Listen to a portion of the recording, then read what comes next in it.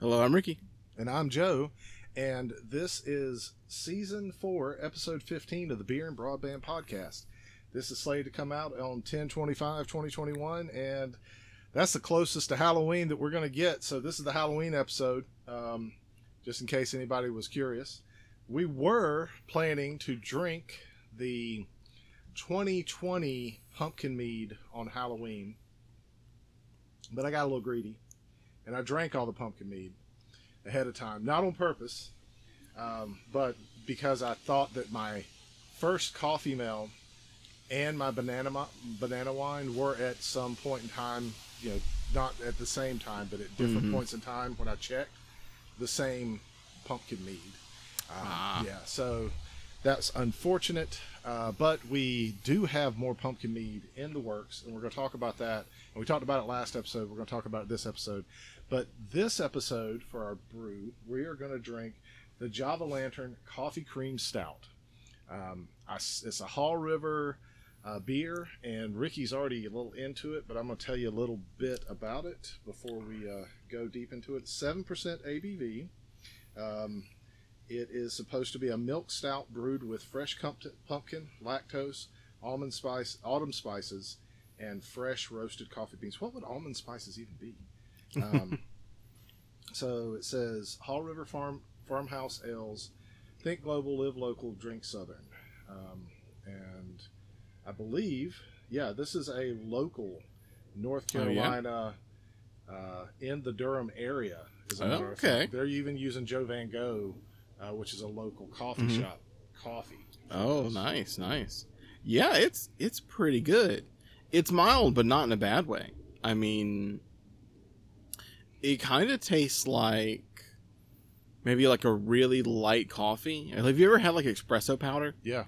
It tastes like oat milk with some espresso powder in it. In terms of like the secondary flavors. It's obviously has primary. It's a dark beer. It's got that rich malt and things like that.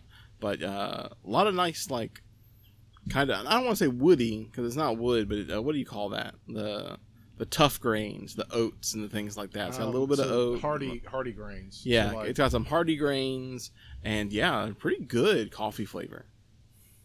Yeah, I totally agree. The pumpkin flavor is there, which I would expect. But it's more like the kind of, because pumpkin's like very mild. Like aside from what you get from like a pumpkin spice latte or something like that, where that's a very forward, mostly cinnamon, nutmeg, and clove kind of flavors that you get out of that, and it's some vanilla. This has all of that in the appropriate proportion if it was actually like part of like a pumpkin without like a bunch of extra sugar in it. Yeah. So I like this a lot. Yeah, it's a really good like sipping beer. Yeah, it is. And it doesn't feel heavy like most stouts do. Yeah. So I'm kind of digging it. I'm glad I got a 4-pack instead of just getting one. Yeah, it's really light. I mean, it'd be great for maybe not today where it's still 80 degrees outside. When you start hitting those days, the evenings are like 60s. You sit out here on your patio, drink one of these, around like 6 o'clock after dinner when the sun's starting to go down. Yeah. I mean, it kind of makes me want to try to make something that's like, if the pumpkin spice beer turns out really well, making a pumpkin spiced, the pumpkin spice mead turns out really well, making like a pumpkin spice braggot, or a pumpkin spiced something. Another small batch pumpkin spiced bechamel. Something like that, yeah. Oh, callback. I didn't think to bring this up in the bechamel episode, but we're still sitting in the same sitting, so I'm going to bring it up anyway, even though it's a week later. Bochet? Yes, the Bochet. Yeah, not bechamel. No, yep. Bochet. Yeah. Thinking about cooking dinner tonight. Avocado honey is supposedly very, very good for certain things. It doesn't actually have a lot of that avocado flavor, right? But it is very oily and very buttery. Yeah. I've thought about getting some avocado honey and making a braggot with it and making a Bochet with it. I just, haven't done that yet. Yeah, well, it's a little hard to get. It's not native around here. You got to get it shipped to you and stuff like that. So I found a place I can get some. It's very expensive. Yeah. So I want to like have like my process down before I do it. So I was thinking about getting like 10 gallons or 10 pounds and splitting it up between 3 different brews, like 2.5 gallons each, and do one that's like an avocado braggot. So it's like avocado Yeah. with like the like wheats and stuff like that you'd get for like a beer, and then the honey for like an extra bit of sweetener. Like trying to do something like that, doing a bochet, and doing like I'm not really sure, like a straight up mead, but I'm just not really sure how that would go because I don't know what the honey tastes like, so it's hard for me to say whether that'd be metheglin or like maybe something a little sweeter, like a hydromel, or I don't know. So yeah, or I said hydromel and then a melomel, so like a fruit wine. Yeah, totally down for doing that. If you find some that's like less than like $150 for 10 pounds, I'll keep an eye out. Yeah, let me know and we'll scoop that up, and then we can make like 3 2-gallon tubs or 3 1-gallon tubs and like do some sort of like recipe stuff. But it's just like so expensive. It is, like, yeah. I mean, it was like a lot of money to get the 5 pounds of the buckwheat, yeah. But it wasn't. It was like a third of the amount that the other one is. I mean, I don't, for what I paid for the buckwheat for 5 pounds, I normally get like 12 pounds of other honeys, like wildflower and stuff like that. So yeah, it's expensive. It's worth it to make like good product. I'm not saying that, but you know, you got to space it out. The wife satisfaction factor, especially since she doesn't normally like to drink these things. Yeah, you're gonna say most of these, I'm sure you're drinking alone. Yeah, absolutely. So let's talk about what. So she does like to participate. She likes to make the labels, even though like sometimes she gets annoyed because that like it's like a thing that she loves doing when she gets into it. But when I'm like, hey, do you want to help me make a label? Because you know, like I can make these on my own. Yeah, I'm trying to like involve her. She sits down and she goes, I'm just so busy, you know, like, you know, and then she's, you know, so she does the same thing when we play D&D. Not that I'm complaining. I'm just saying, like, you know, that's a thing that happens. It's like a psychological thing. We all do it. Let's talk about the pumpkin mead. Let's talk about the process. We just made this today. We did. So when this episode comes out, it'll be a week old. I imagine it's going to be going nuts. I might even have to put a blow-off tube on it. You might, yeah. Yeah, because it's like, I've thought about just opening that up and going ahead and putting a blow-off tube on it. In all honesty, it might be a good idea. Yeah. Because it's really high on the sugar content because of how much volume all that, like, pumpkin mush takes up. And it's probably got just an amazing nutrients balance. Yep. Because it's got all that, you know, pumpkin mush in it. Yep. So it's going to be a real healthy fermentation at a pretty decent temperature with a lot of sugar. And it's not got the most aggressive yeast, but it's not got like a sleeper yeast either. Oh, no. So, yeah, blow-off tube might be a good idea. Yeah. I mean, 71B is pretty, like, at room temperature, pretty crazy. Like, it goes nuts. I wouldn't say it's like Lutrikavike or Voskavike, which are both yeasts that at room temperature, just they're like, oh, I love this. You know, this is the best. It probably could be a little bit happier at like a 65 or below 70. So anything that's like 70 to 74 is probably going to give you like a couple of like weird esters or something like that. Because the fermentation inside the vessel, you know, as you know, several degrees hotter. Yeah. But we used, you know, 71B here. We used the Lutravos or the Voskavike. We use the Voskavike in the coffee mill that we're making. Both of them, though, are like really high in the ABV factor. They're like one's gonna be like 12. That's gonna be the coffee mill, I think, and the other one's gonna be like 15 if it comes out the way that it is right now. Which it depends on how it tastes.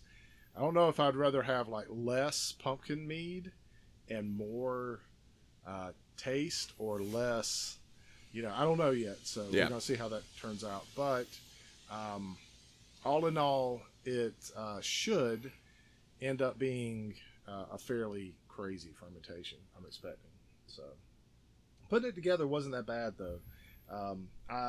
Last year I did a thing where I roasted. You didn't get to be part of Yeah. this, but it was like an all day thing. Yeah, to you make told me about 1 it. gallon. Yeah. Right. Yeah, roasted the pumpkins. We did all the mashing it up and putting it in the thing. I could have probably used a blender. That was a lot of process. This was much easier. It took like 30 minutes at the most to do. Yeah. Throw everything together. I'm kind of, if it ends up tasting as good as it smells, kind of want to do that from now on. Mm-hmm. Yeah, like because it ended up with a really good mead, but it was like 11%, 12%. I think I don't remember exactly how much it was. Well, I could look back and see, but. Yeah, so it was EC118 is what I used. It ended up yielding about 1.5 gallons. It wasn't even quite 2. And yeah, it was like 13-ish, 12 and a half, 13-ish% for the whole thing. And it was a process. Like, Oh yeah, I bet. yeah. So if this ends up being better, there's definitely ingredients I added in this one that I didn't add in the other one because it was just more like some cinnamon and some other things. And I think I'm going to add like some clove and cinnamon in the secondary too to bring out some of those like sweet flavors and everything in it. So we'll see. We'll see how it turns out. Let's talk about my newest obsession. More personal CD players. I got a really old RCA. I was going to pit it against a Sony from the same era. These are like 90s era like CD players when the CD players like really became available for most people. Yeah. Like middle class and up could afford to get one. This is a personal CD player. It doesn't have anti-skip, so you really can't carry it around with you. But like if you had an office and you wanted to sit it down, you could totally do that. And it is supposed to be one of the better RCAs.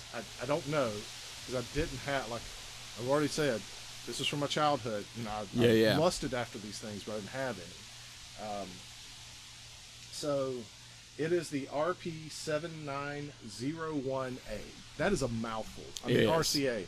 Couldn't you call it something a little bit more sexy, like the Beast? You know? Yeah, give it a name. Yeah. But okay, so RCA in the 90s was like now they're kind of not really considered to be like this great audiophile thing necessarily. They make some like good stuff, but in the 90s they actually had like a line of stuff went along with Magnavox, and some of these were sold in Japan. They're supposed to be like top of the line kind of stuff. Yeah. So what did you think? You got to listen to it. I'm not going to tell you what I thought yet. Yeah, I mean, for the technology of the time, they were not bad. I'm sure they were good, really, from the quality of the time. Nowadays, not quite so much. The bass was very present in them, which was nice, especially switching between all of them. I turned the bass boost on, I think, because I flipped one of the switches on the back. So that's okay. Yeah, so it actually is not that bassy. It's more okay. Well, I mean, it's got bass boost as an option. So with the bass boost on, the bass was fairly present, more so than in like the Sonys, the ones we did last episode. But none of the quality was as clear. It had very present whine, and you know that's kind of what that was. And even though it was like out here on the deck with us, not moving, still skipped once on me. Yeah. You know. Personal CD players at that point in time were, you know, they were just coming out. It was still new stuff. Most, like, higher level CD players were, like, these much bigger beasts that kind of sat in your house almost like a record player did. You know? So, I get it. I'm sure they were great then. But even just, like, the 10-year difference between this and what we were reviewing last episode is huge. Yeah. Yeah, I mean, definitely. There was like a huge jump in quality. One thing that I haven't tested yet as much as I'd like to is taking this and running it to a line out, because this has also got a line out, and I believe it's an optical one.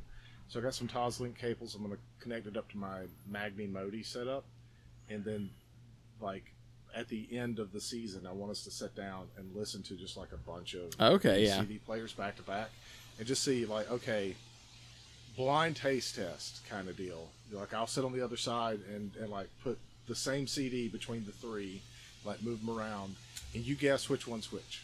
and then I'll do the same thing. Okay. And my ears are like terrible because I've destroyed them. So it'll be interesting to see what I hear versus what you hear. A young man with healthy ears. I'll try to give my ears the best. We'll shot. see. I played in orchestras and symphonies for a long time. I know I've got some certain ranges I can't hear that well anymore, just from being in the band.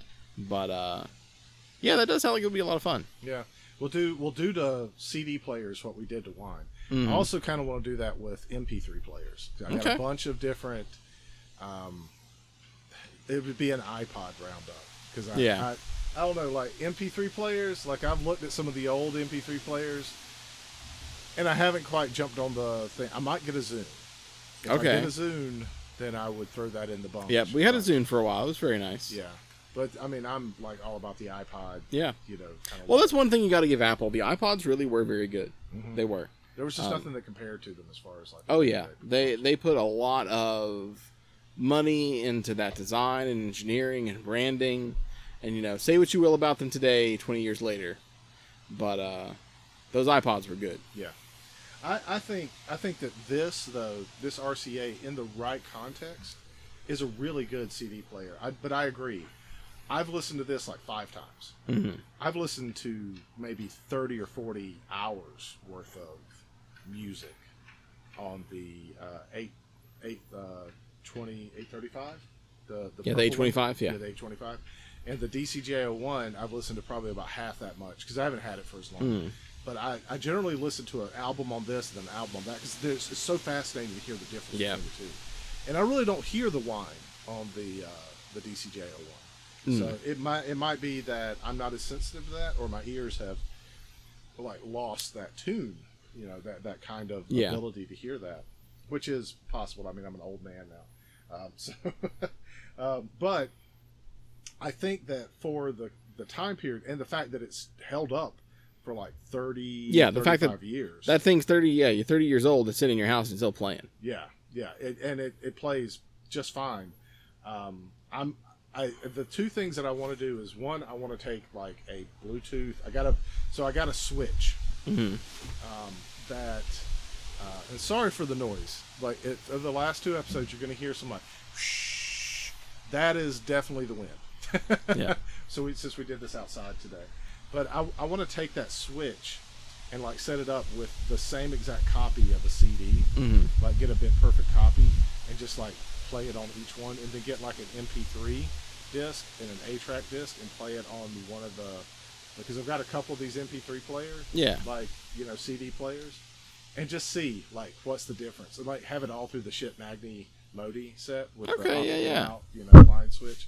Sorry about bumping the mic, but so that, I think that'd be fun. It'd definitely be like a fun thing, and then you get to turn the tables on me and do the same thing to me and like watch me through it.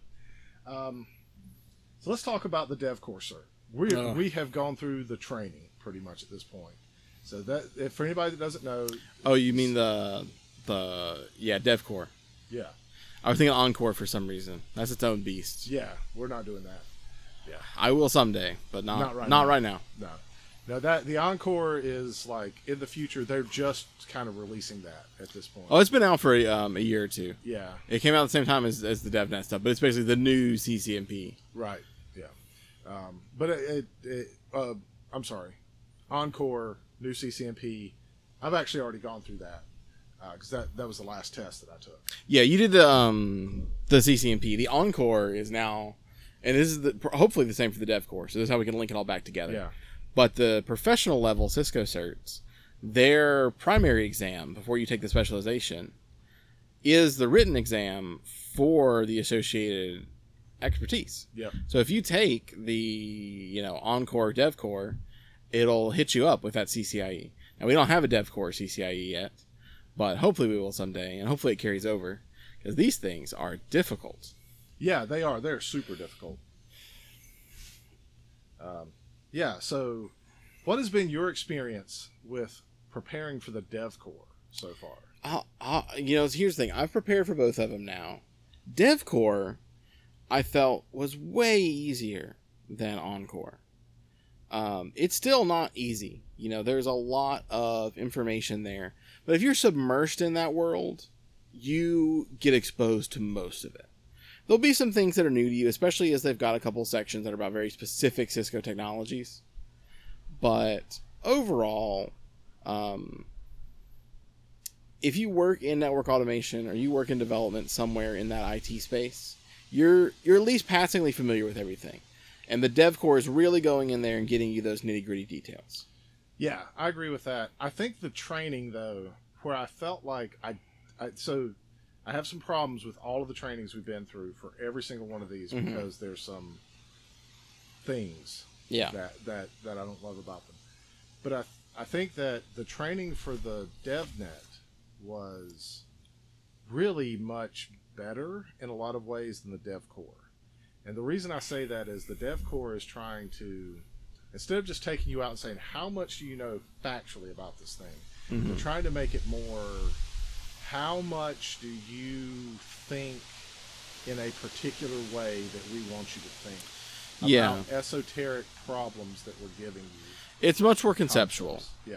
I think that's the part that hits it. And this is really the core of any problem with any programming certification.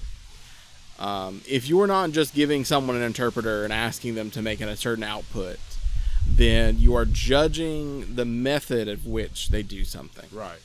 Which, that's really hard to judge.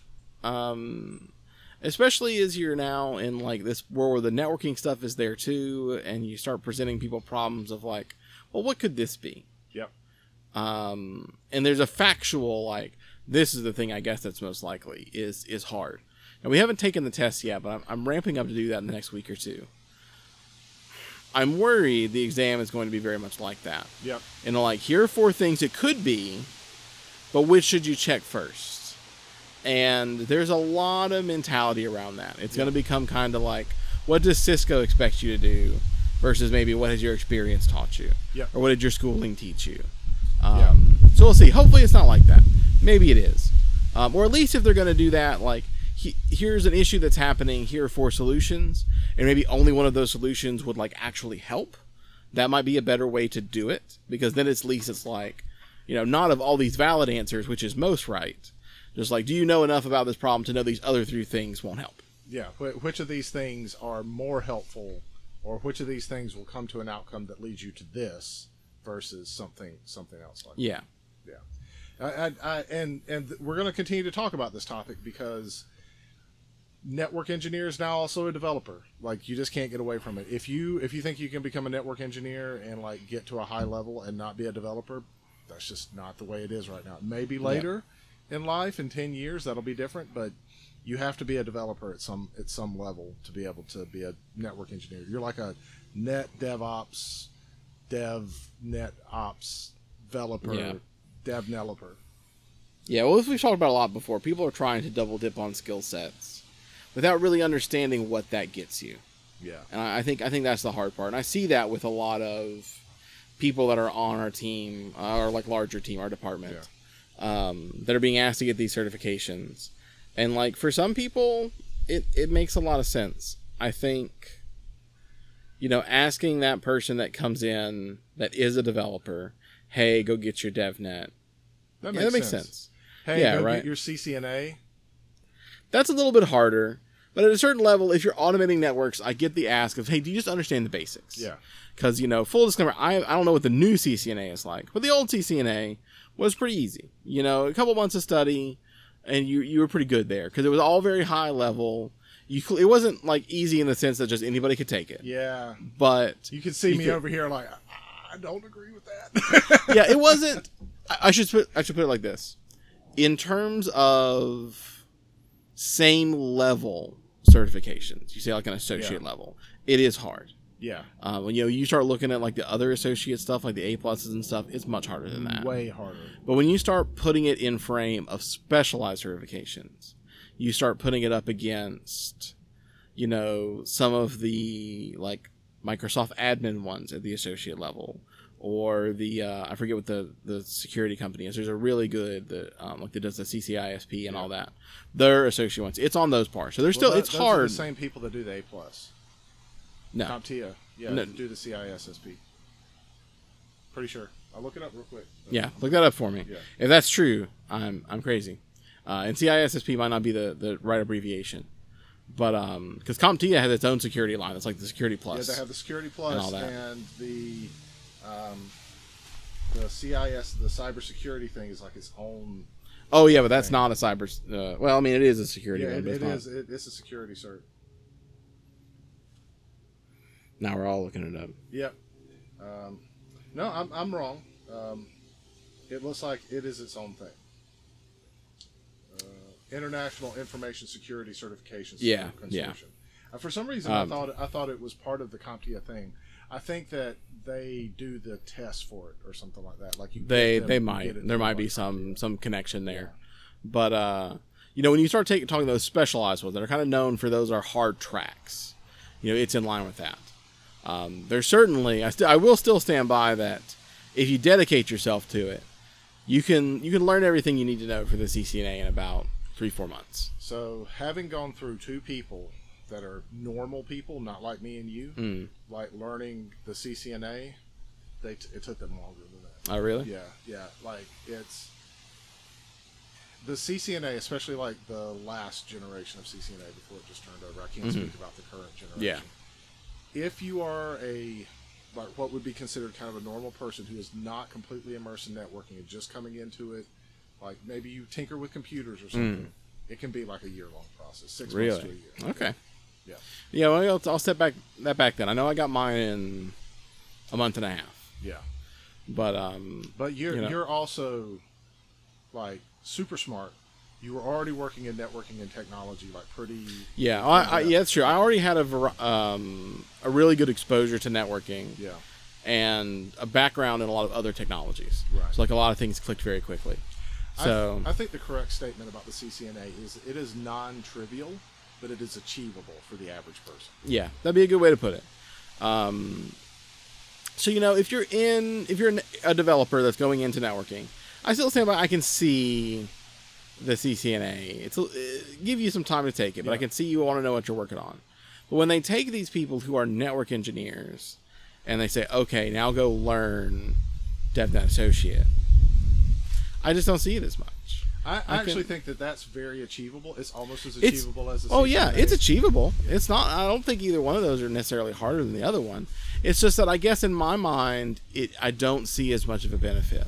Because, as you've probably seen, working with a couple different developers, the extent to which you are specialized in developing really changes the sort of projects you can work on without assistance. Yep. So, like, we've got a coworker that I think Thomas has been on the podcast, right? Yeah, we had him on here. Awesome. Great guy. I've taught him for years, and he's a really good network engineer, and he's got a lot of developer skills. Yeah, I would say he's a more than adequate developer at this point. Oh, yeah, absolutely. And, it makes sense for him to get the CCNA, but to grab some other network engineer and say, hey, go take this associate, you're Thomas now, it doesn't work that way. You need those years of exposure on projects. I think, though, to get the same level of competence in development that you do in networking, it's easier to transition some of those skills from like a network engineer, a person who like already is engrossed in the technology, and then to take someone who just, they don't know anything about the technology, but they know a lot about like the bits and bobs of how like a language works. So it's kind of like taking someone that knows how English works and can read a manual and things like that, and then put them into becoming a fairly competent mechanic. I mean, yeah, they can change their oil, and they know a lot about like other things, but they don't know the car, even if they're a technical writer, for like how cars. Yeah, well, I think there's a different way to look at it, right? Like, I think the world sees a programmer as a programmer as a programmer. And the different specializations within it, the different levels that people operate in, and not like levels as like associate expert, but just like levels of a SAC. Yeah. Like where in the development process do they sit? People don't understand that. Certainly general people don't. I think even a lot of people that find themselves in management positions at companies that aren't development companies don't really understand that, because that network engineer with a DevNet or whatever is working at a very low level. They're talking about automating that device, because they're taking that, in your example, mechanic experience, and find how can I make this a little bit more efficient with development. Yeah, Whereas they're getting like really into the depths of the device. yeah. Right? Whereas like the developer, they're working on like dashboards and front ends and like databases and stuff like that. And it doesn't really translate. You can't say, hey, I'm going to take this network engineer that has their CCNA and give them a DEVCOR, and then take this developer and make them get a CCNA, and now they're the same person. They're not. They're not. They're Not still even have close. very different levels of what they work on. That developer is not going to want to work cases. That developer is not going to want to get really deep low level to a specific device, because they are really there to make much larger software suites. They're there to make tools. Yeah. I mean, I totally agree Yeah. with that. But I think that you lose something in the mindset of that. And we've talked about it before, Mm-hmm. so I'm not going to go into it super deep. But I am going to say, like, I think it's safe to say I am very high in the understanding of how home networks work and how like corporate networks work. Yep. Like I am a Yep. expert in both of those things at this point in my career, and I have learned how a developer like looks at those things now, because I've been taking like some stacks and experimenting with being able to like do like load balancing, which is a different concept than what load balancing is for me.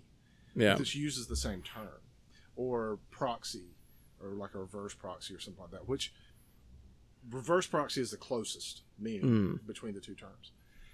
But it's almost like a person who doesn't understand the technology has tried to create something to solve a problem that is already solved, and in a much simpler way to fix this problem. Now, some of them are not. Like reverse proxy, there's actually been some improvements that have happened with that.